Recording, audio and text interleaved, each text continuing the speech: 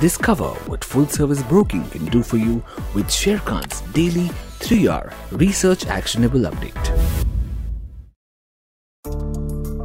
Hello friends, this is Avinash here. Welcome to Sharekhan's 3-hour research actionable updates. 3R means the right sector, right quality and right valuation. In today's podcast, we bring you an update on Cipla and Persistent Systems. Cipla, the analyst has written buy on Cipla with a price target of Rs 1150.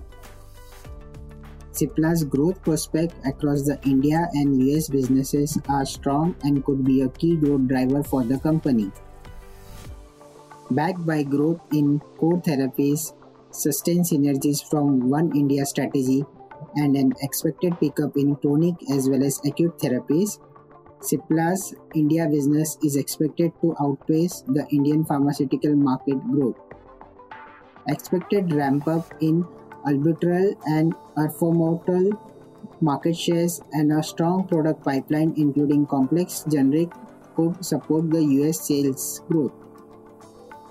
At the current market price, the stock trades at 23.9x and 20.8x its FY23 and FY24 earnings EPS, which is lower than its long-term historical average multiple. Healthy top-line growth, strong earnings visibility, and a healthy balance sheet are the key positive for Cipla. Next update is on Persistent Systems.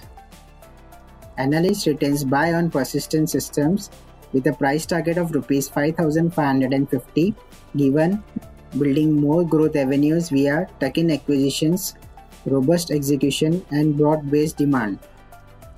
The company announced the acquisition of Google Cloud Premium partner MediaAgility for a total consideration of $71.7 million, including earnouts and retention-based payment. MediaAgility is a Gartner-recognized public cloud transformation service provider with specialization in the Google Cloud ecosystem.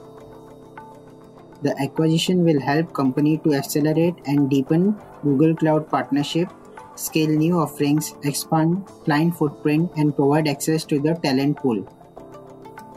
Though the acquisition would be neutral at the EBITDA margin level, intangible amortization expenses would impact EBIT margin by 45 to 50 basis points in FY23. Company expects revenue synergies to gradually reduce margin dilution and absorb EBIT impact in the coming years.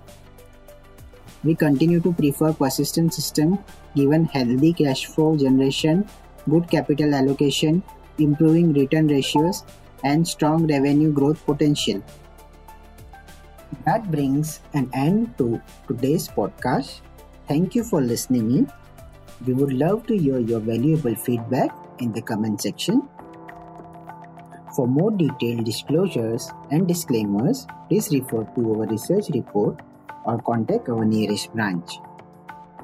Please read the risk disclosure documents issued by SEBI and relevant exchanges and terms and conditions on sharekhan.com before investing. Tune in again tomorrow for a new podcast on Sharekhan's 3-hour research actionable update. Click on the subscribe button and never miss another update from Sharekhan.